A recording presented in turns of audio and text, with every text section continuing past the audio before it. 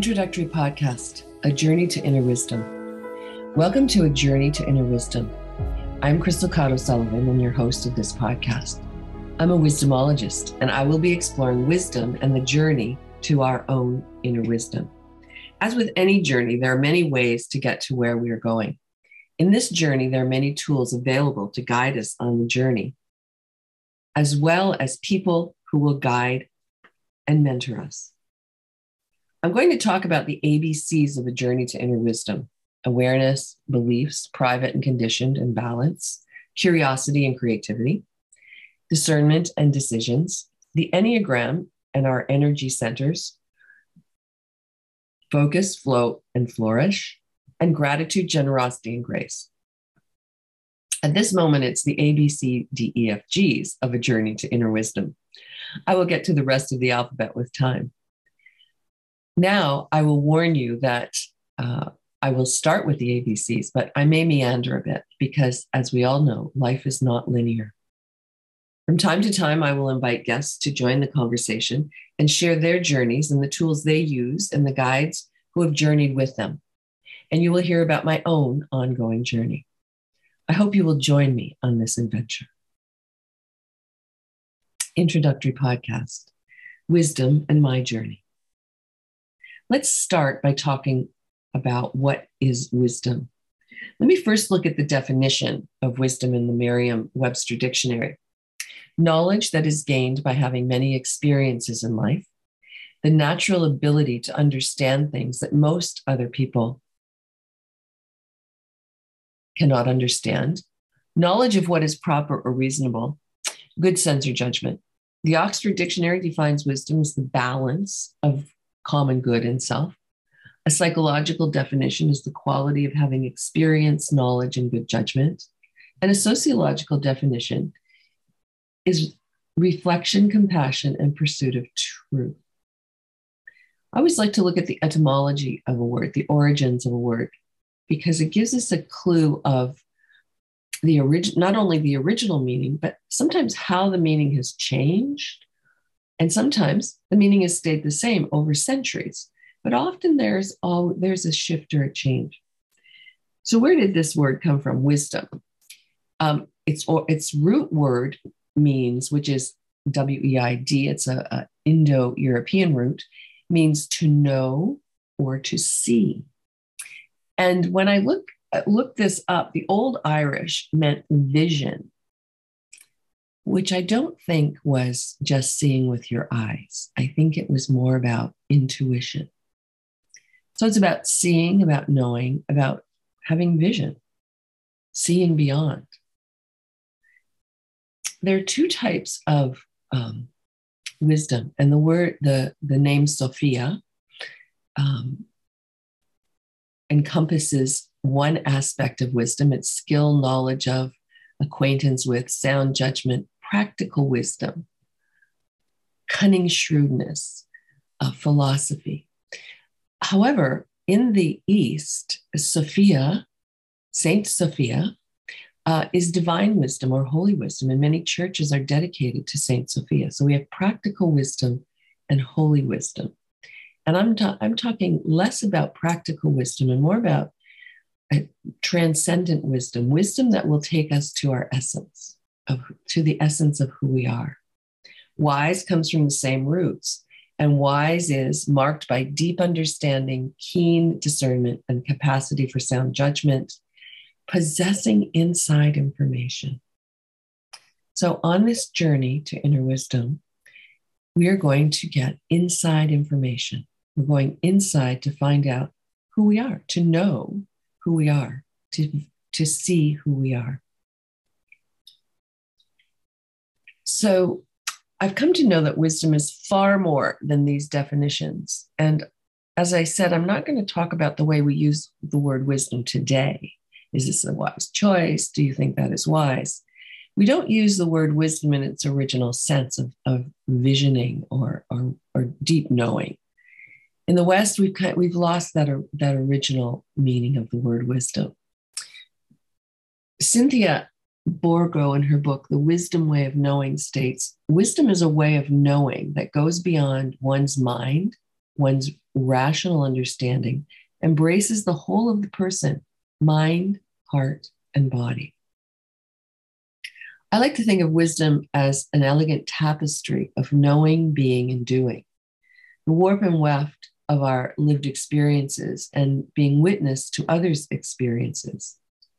We often don't realize the many aspects of our wisdom until we pause, take a breath, create a space between the past and present, and become awestruck by the multidimensional qualities of our inner wisdom. It's this multidimensional quality of wisdom that I'm exploring in this podcast. As women, we've often been taught to distrust our inner wisdom, our ways of knowing. Wisdom has often been relegated to elderly men. We often don't recognize our own wisdom and its depth and breadth. As I unravel each quality or insight or tool into wisdom, the richness will expand, grow, and deepen. I hope you will begin to unearth your inner wisdom as we travel together. Human beings have known for millennia that wisdom often comes with age and experience. And we also know that not everyone accesses their wisdom.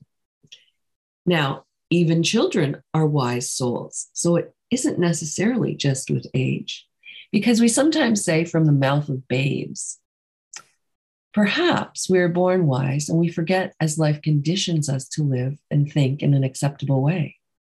Perhaps now, in today's world, when children are encouraged to use their voices and their words, we will see the essence of our wisdom sooner. So wisdom is a gift we are born with, but we forget. We fall asleep. We ignore it. But it has been given, and our role is to unearth it, embrace it, and to speak from a place of wisdom in our lives, from that place of authenticity. A journey to inner wisdom is about finding our authentic self. The journey is discovering ways to release and savor our wisdom, for each of us have some aspect of universal wisdom in our hearts, minds, and bodies. Together, let's be explorers and have the courage to enter into this adventure together. So how did I get here at this point in my life, beginning to promote and guide women on their journey to inner wisdom? Well, it's a long story. I will highlight some of the pivotal moments over the many years I've been around the sun. I believe I've always been on this journey, as the journey to inner wisdom is about finding our true self and discovering why we are here. As each decade passed, I've seen different patterns in my journey. As a child on a farm, I was free and there were lots of places to find adventure, and I found it. I loved being outside. I loved to read. I remember my mom taking me to the library every week to load up on books. I loved the smell of the library. During my undergrad years, I worked in the university library. I love being around books. I still love being around books. I whether they're paper, audio, digital. Paper, really, I love the most, though, I think. School was good for the most part, although I was quite shy, which is interesting. And we'll talk more about shy at some point.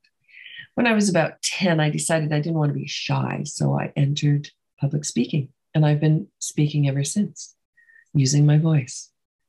High school was fun and I did well. I took advantage of all the clubs and activities available, student exchanges, band and choir trips, conferences. I also had a part-time job from the age of 15. Prior to that, I only did farm jobs like picking strawberries and tomatoes. I remember my girlfriend and I talking about how we were tough women because we had to live with alcoholic dads. We were astute enough to recognize we had to learn some survival skills. I still believe that to be true, but I also had to unlearn some of the less useful parts of the toughness once my dad went into recovery.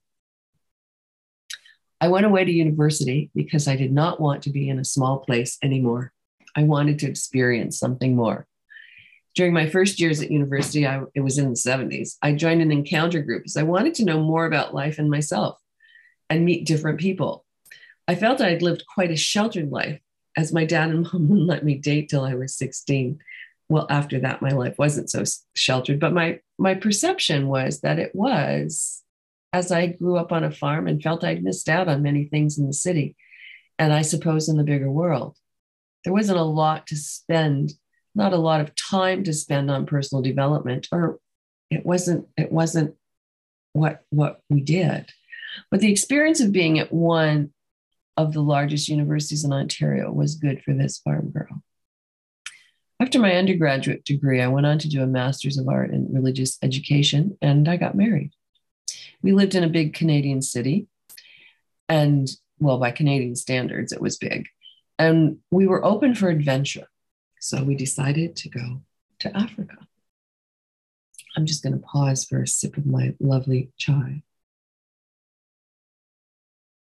Oh, delish. Just before leaving for Africa, after a year in Canada, getting used to one another, learning how to live together, we did a silent retreat, and it was my first introduction to Ignatian spirituality that has formed and informed my adult life. I learned an awareness exercise that my workshops are based on today. Going to Africa was a great adventure. My personality type in the Enneagram is all about adventure, and I love an adventure. I will spend time talking about the Enneagram later on for those of you who are not familiar with it. It was in the days before the internet or cell phones. I was so homesick. I met some wonderful people that are still close friends today. I learned a lot about life while in Africa. Our work had us delving into liberation theology and Paulo Freire's work, Pedagogy of the Oppressed. And after our first stint teaching, we returned and worked in development education. While in Africa, I began to work with a team delivering retreats and workshops. I learned group facilitation, retreat guiding, and how to develop programs from one day to month-long programs for large groups of people. I also taught secondary school, and we had 2 kids while we were there. I learned a lot while we were there about the world, politics, and my place in the world. I still remember the first time I became aware of my Western privilege in contrast to the students I taught and my Zambian friends. It was a painful realization, but it changed my worldview. It came as one of those, I don't know what I don't know until that moment of awareness. I had no idea. But my view changed, and I changed. It was a good transition for me.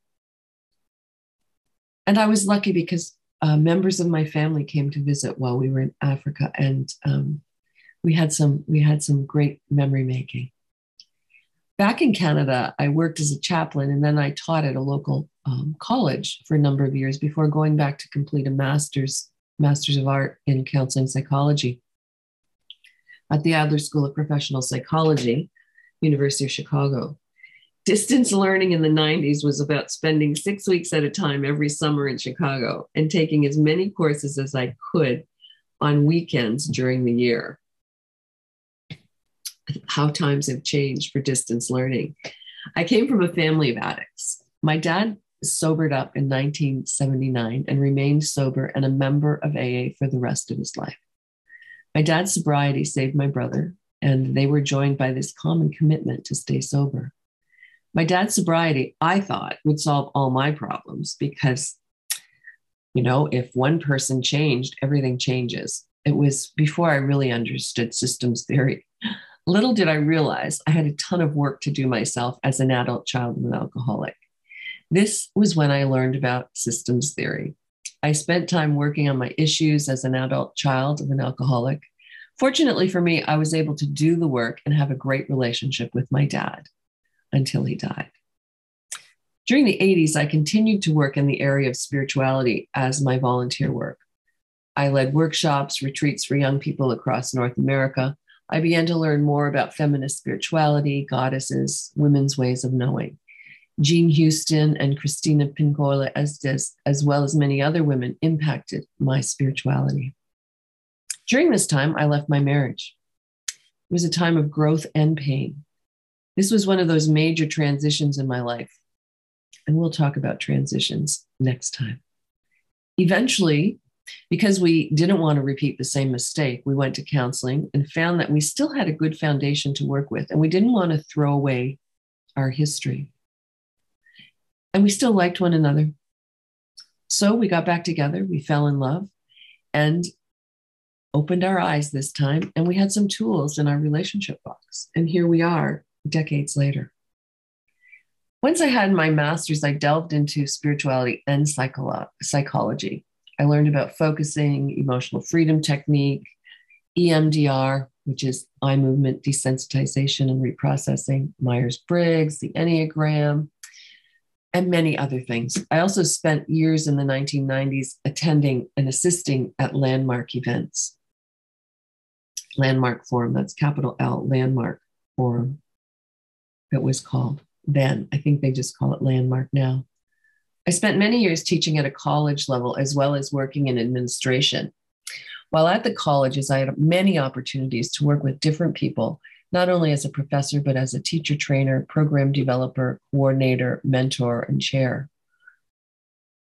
As a chair, I was able to facilitate team development days, work with students and parents, and manage over 100 full-time and part-time teachers. I immersed myself in the educational field of learning in the brain. I started a PhD in education, but realized it was not my passion. Even though I totally loved learning more about the learning process, research was not my thing. In 2012, I retired, or rather, I transitioned from working on someone else's terms to working on my terms. I worked at many things. Having taken classes at George Brown College School of Culinary Arts, I was interested and loved cooking. Catering, however, was really hard work, and I would rather have my own party for that much work and that little pay. So I did a few catering gigs and then used my knives at home. I sold jewelry. I did some contract work at one of the GTA colleges. I partnered with a fibromyalgia clinic and provided neurofeedback to the clients.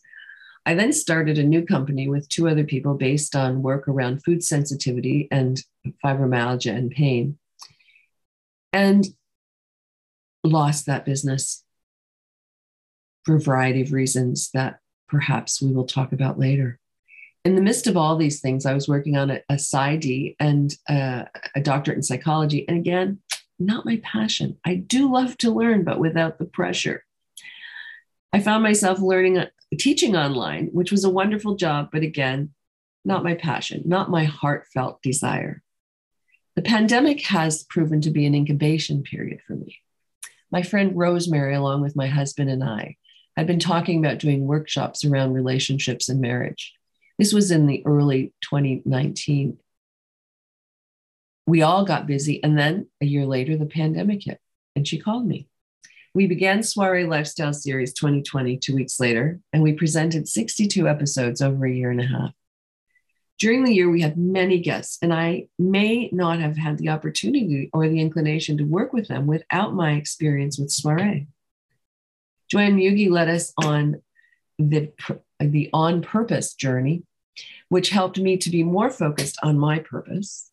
In March last year, I met Kimberly Banfield at the Wellness Leadership Academy. 10 months later, she was a guest on our webcast and presented our first episode in 2021 on creating our heartfelt goals for the year. It was exactly what I needed to unleash the plethora of experience and skills that I had gathered over the many decades of my life. Over the last 20 years, my son has suffered with schizophrenia. It has been a painful time, but also a time of learning and transitions. I've learned more about mental illness in my family and my extended family. I've learned to surrender, to love unconditionally, and I've had to learn to not just numb out when the pain is too much. Over the years, I've been fortunate to have mentors and guides to walk with me and to love me through this part of my journey.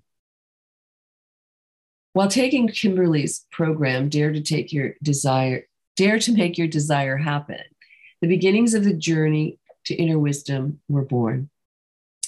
For me, it was a culmination of my life's work and the result of my continued journey. I can now use all of the skills, knowledge, and wisdom that I've experienced, gathered, and received in my life to guide other women on their pathway to their inner wisdom. There it is, a synopsis of my journey to inner wisdom. There's so much more to my journey, as you will have guessed. So many chapters and so many transitions. And my journey to inner wisdom continues. Even as I speak, I think of other things that I've done, and I start to remember other things. When we get to life cycles and lifelines, we'll talk more about that. It is, as I said, for me, it is a journey to discover my authentic self, the essence of my being. I hope you will join me as you continue your journey to inner wisdom. Talk to you soon.